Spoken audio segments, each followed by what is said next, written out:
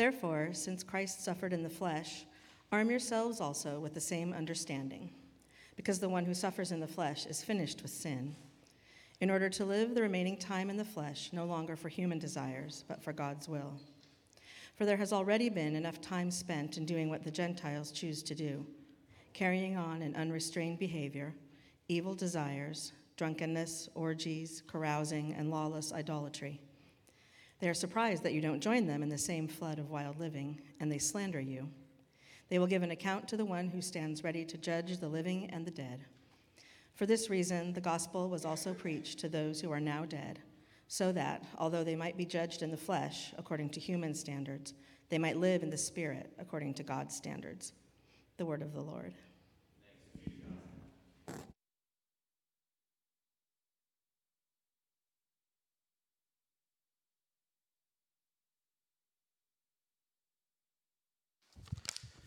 If you've been with us for the last couple of weeks, you know that we are working through a short letter in the New Testament it was written by one of Jesus' disciples named Peter.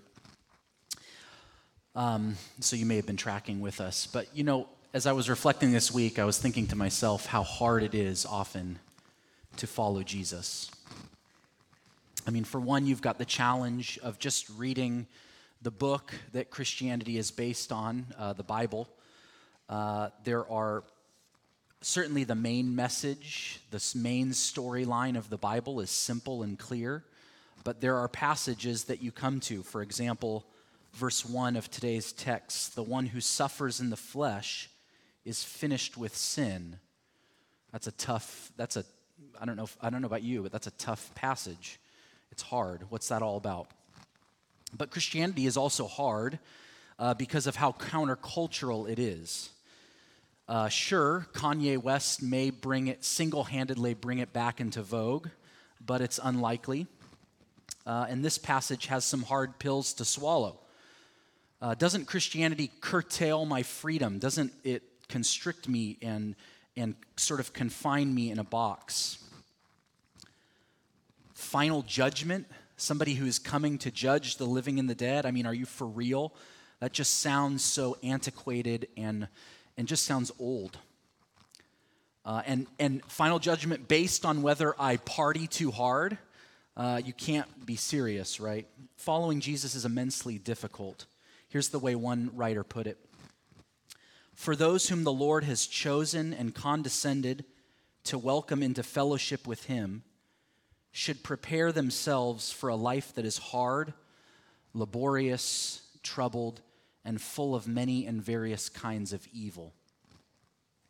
Today, I just want to look at two questions that I think come out of this text. First, why is it so hard to live for God? And then second, what are reasons to live for God?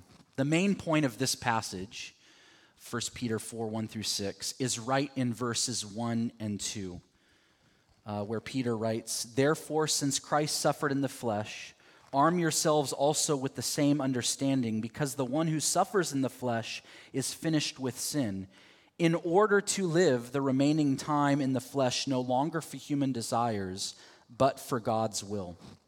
Peter says, look, you've got to see the why of Jesus' suffering, and you have to use that mindset to live for God. Begs the question, what was Jesus' mindset? As Jesus suffered, he knew he was laying down his life for another. He wasn't self-focused. He was other-focused. He wasn't living for his own will. He was following the will of God. So Peter is saying, you've got to use that knowledge in order to live a life not for yourself, but for God. Why is that hard? That's the question that I want to explore right now. Why is that hard? It's hard first, I think, for many of us, because of our past, because we're habituated toward living for ourselves. Isn't it interesting in verse 3 that Peter sort of just comes out and assumes that his audience has at one time or another found themselves caught up in drunkenness and orgies?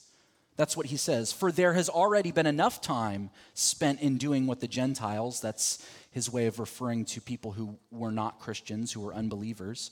Hasn't there been enough time of doing what the Gentiles do? And that should say something to us this morning about the grace of God, that Christianity isn't in the business of perfecting nice people. It's about saving the lost, the least, and the dead. Peter is saying this. He's saying, look, you've already had enough time doing what the culture is doing what the world is doing. You've already lived that life.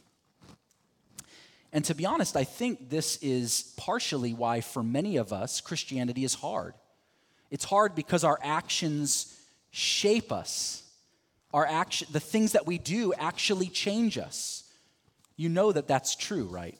You know that from experience.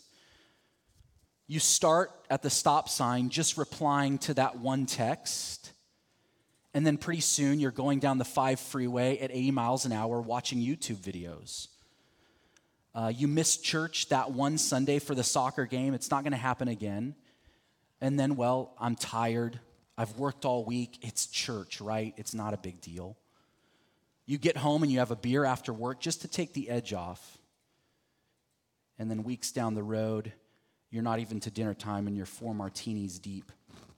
The innocent flirting with the coworker during the lunch meeting evolves into texting, and then what? See, living for God's will is hard because I think for a lot of our past, we've been conditioning ourselves to live for ourselves, and our actions are constantly shaping our hearts.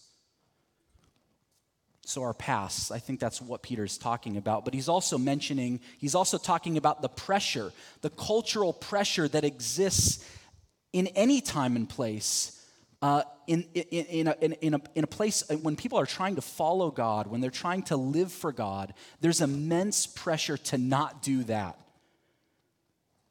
Living for God is tough. It's hard because it means living under immense cultural pressure. That's verse 4.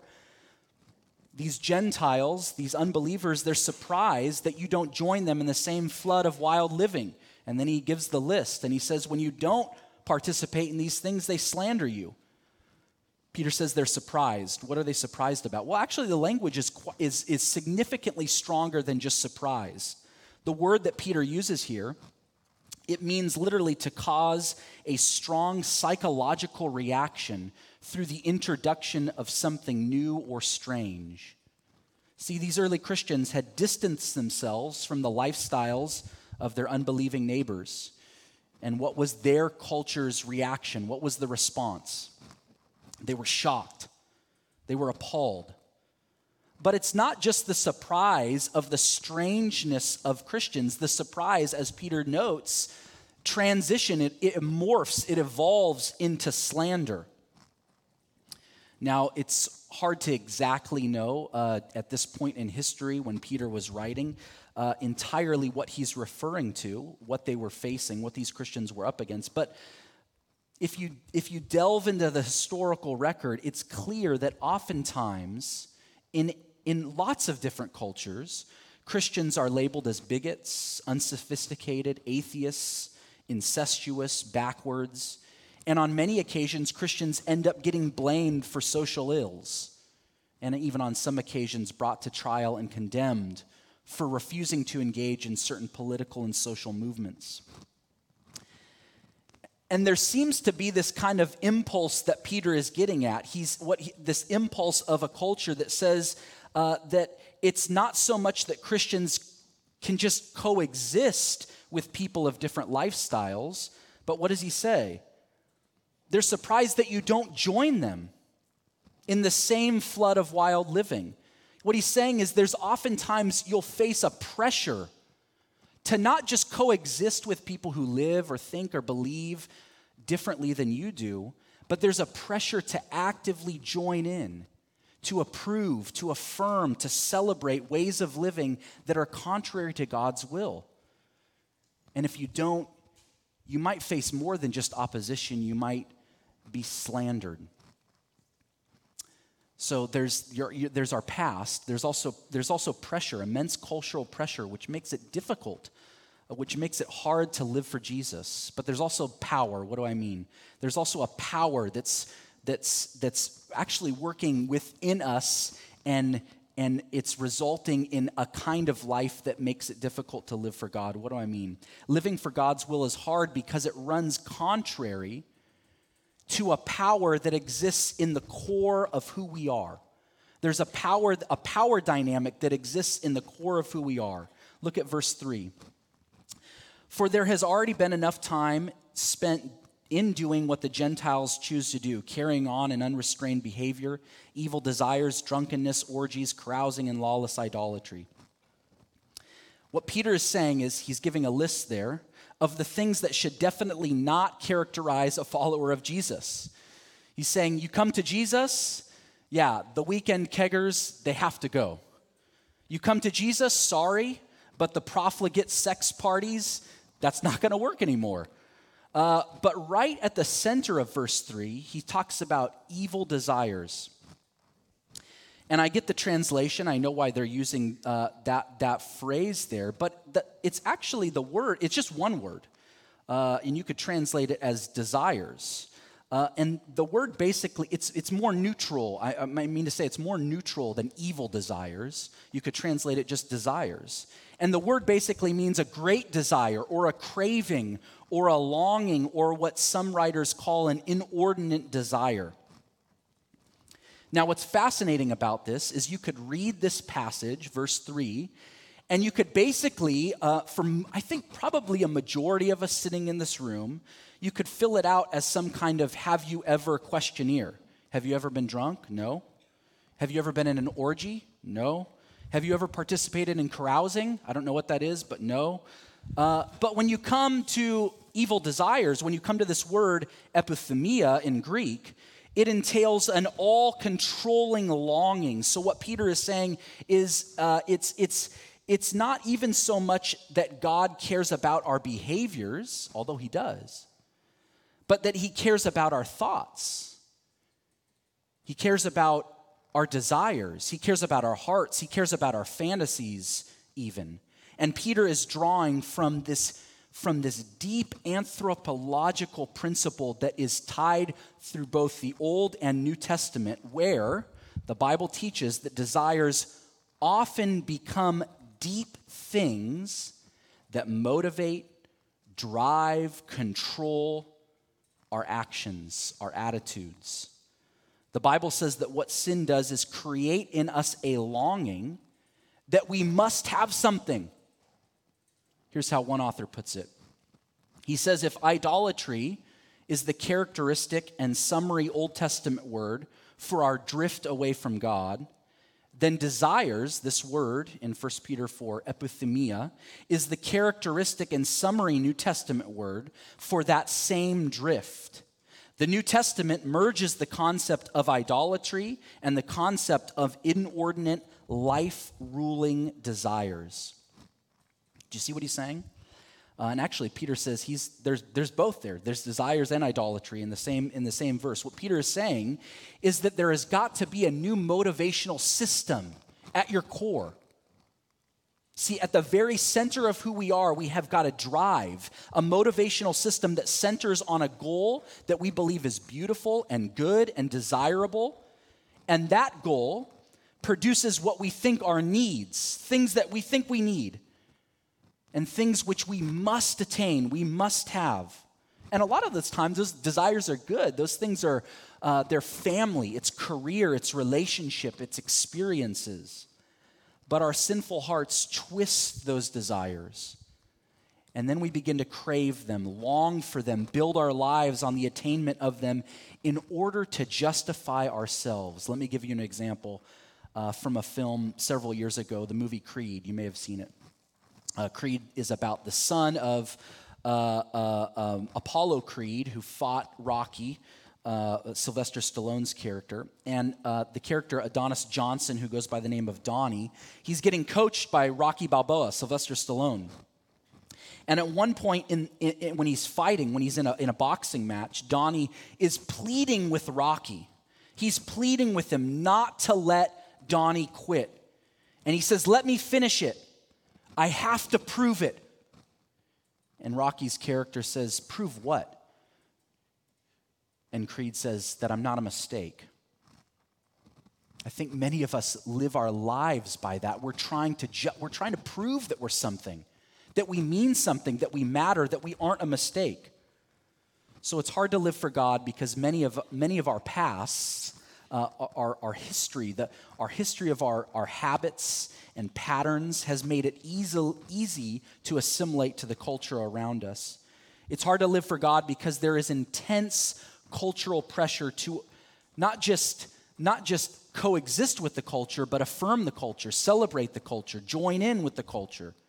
And it's hard to live for God because at our core is a motivational system that is constantly churning out desires by which we believe we can prove ourselves, attain worth, experience lasting joy. It's hard to live for God. So let me suggest to you from 1 Peter 4 what are reasons to live for God. See, I've been trying to make the case that there are both external and internal realities that make living for God extremely hard, intensely hard, what one writer calls laborious and full of evil. But at the heart of Peter's message here is that there's a truth for our minds, that when we reason it out, there's a way of mentally processing that when we reason it out, it makes it both reasonable and desirable to live for God. That's what he's saying in verse 1. You have to have this understanding, this mental process, this truth by which you can live for God. So what are some of those reasons? First, very simply, unlike our internal desires or the standard of the culture, what Peter calls the human standard, being judged according to the human standard, God's will and God's standards do not change. I'm not going to belabor this point, but look, your desires, my desires, are an incredibly inadequate compass by which to navigate your life.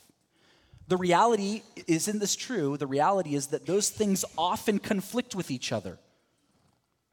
Living your life according to your desires is totally unworkable.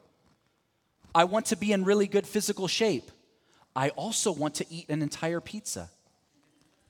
I'd like to regularly smoke, but I don't want to die of lung cancer. See, our desires are often incompatible and irrational. And cultural standards, are you kidding me? What passes for truth and goodness today in this cultural moment will be laughable in less than a generation. Think about that. Some of you may have seen the meme that's been like all over this okay boomer meme. The millennial and boomers at each other's throat, and anytime the boomers say something, okay boomer. See, what was prized, what was the standard ethic of one generation is now mocked and ridiculed. That's going to happen to this generation, to this cultural moment, I guarantee it. See, we need something external to ourselves that stands outside of not just us, but also the culture, that transcends all cultures. In short, we need God's will as he's revealed it in the Bible. This is a standard that does not change. It is a standard that is perfectly consistent with itself. It will not fail you. It will not disappoint you. Christian friend, read, mark, learn, and inwardly digest this word. See, we need a standard outside of our own standard. That's a reason to live for God because he's written it all right here for you. Second, contrary to Drake's opinion, you don't only live once, you live twice. That's what Peter says. He says, everyone will give an account of the one who stands ready to judge the living and the dead. See, part of the context of what's happening in 1 Peter is that there are people who appear to be saying, eat, drink, and be merry, for tomorrow you die. This was in fact a common notion in the ancient world. You live one life, so live it up. It's the only chance you get. And look, if there is no afterlife, if there is no final judgment, if there is no super supernatural accountability after death, then it absolutely makes perfectly rational sense to live a life only for yourself. But Peter says, no. Everyone has to give an account. They have to justify themselves. They have to prove that their life mattered, that it made a difference, that they contributed something good. Now, what that means is that there is a day coming when Jesus will separate the good from the bad. And in some sense, I could see how that might be good news because we don't really know ourselves. As I said a moment ago, our desires conflict with each other. We don't know where the good begins and the evil begins, but we know it's sort of tangled up inside of us. But what he's saying is there will come a day when Jesus, who does, he will untangle that and he will separate the good from the bad in us. But it's also incredibly bad news if you think about it for one moment, because if I'm really honest with myself, there are things in my life, there are elements of my thought world, there are fantasies that I have that are deeply wrong, deeply out of whack with what I know the world is and should be. Sure, you may not spend your Saturday night at an orgy, but maybe you spend it pushing ahead on a work project because it's there that you tap your meaning. So Peter says, you don't live once, you live twice. That's a reason to live for God. But third and finally, this is where he says, if you get this, if you understand this is a reason to live for God. This is what he says, you are finished. To my Christian friends here this morning, you are finished with sin. You've got to put your thinking caps on for this one. Peter says that there's one who is coming to judge the living and the dead, and he calls that the gospel. And for most of us, I think, whether we've been a Christian for the last week or the last 40 years, we hear the language of final judgment, and that does not sound like good news. But that's what he says. He says in verse 6, this is the reason that the gospel, the good news, was preached to those who are now dead. If you want to know more about that, come to the Q&A. How in the world can God being the judge of the living and the dead be good news for you? The answer is in verse 1. Therefore, since Christ suffered in the flesh, arm yourselves also with the same understanding, because the one who suffers in the flesh is finished with sin. The judgment of the living and the dead is good news because the one doing the judging is the one who has suffered in the flesh. The one doing the judging is the one who has suffered in the flesh. It's interesting. If you know the Apostles' Creed, which we regularly recite here at Trinity, we confess that Jesus suffered under Pontius Pilate. That's one of the lines of the Creed. And it's interesting because it's the only reference in the Apostles' Creed of Jesus' life between his birth and his death. The Creed is saying that this word suffering sums up the entire scope of Jesus' life. And that's fascinating because you can already see that emerge and come out of the New Testament. Jesus summed up his whole ministry in Luke 24 by saying, was it not necessary that the Messiah should suffer these things?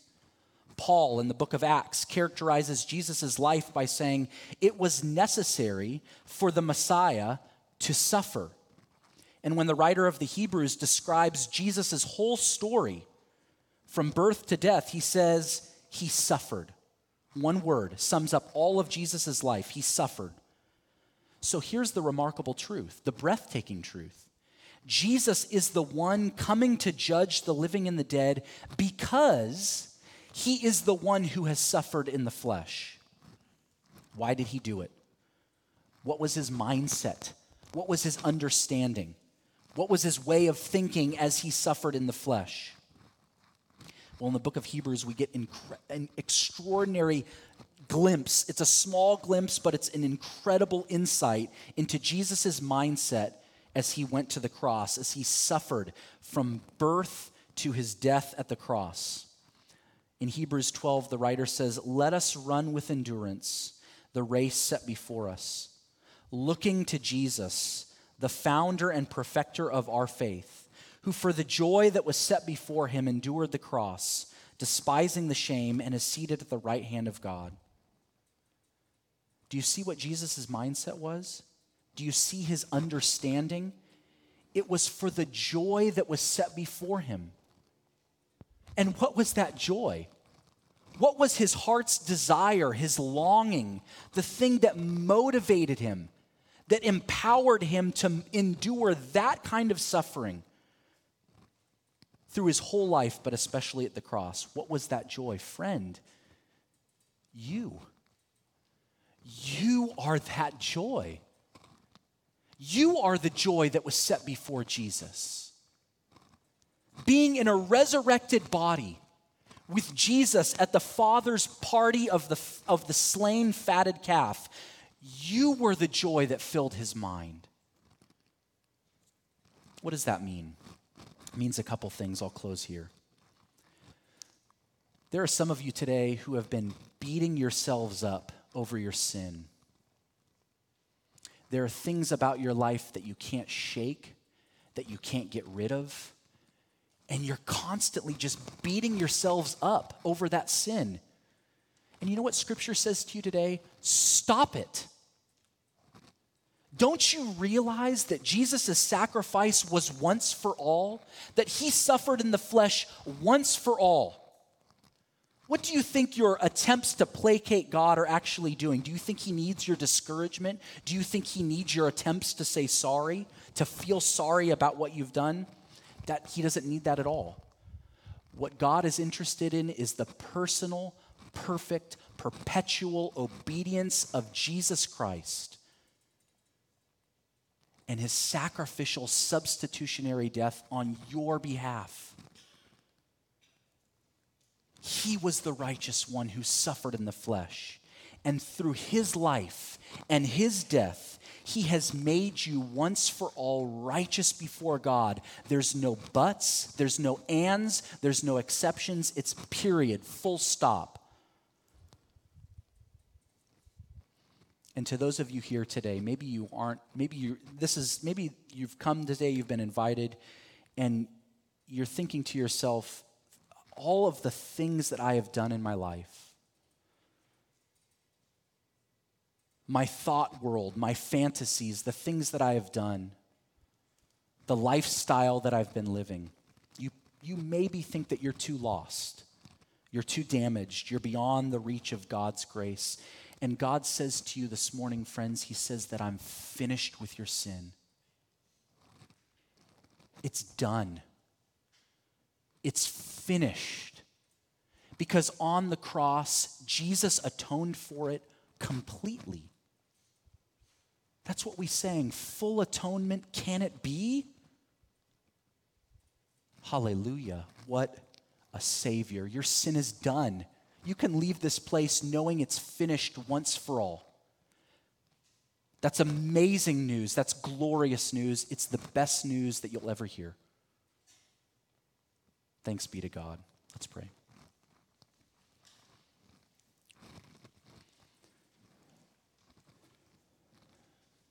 Father in heaven, you have given us Jesus, the one who suffered in the flesh, the one who has made the full atonement, the full propitiation, endured the full force of your wrath against our choices, our decisions, our sin, our desires. And you have raised him up to everlasting life to be the judge both of the living and the dead. We know this is good news because Jesus has done it all. He's paid it all. There's nothing left for us to do but receive the free gift of the gospel. So open wide our hands and our hearts. Help us, Holy Spirit, to receive it, to rest in it by faith alone. It's in Jesus' name we pray. Amen.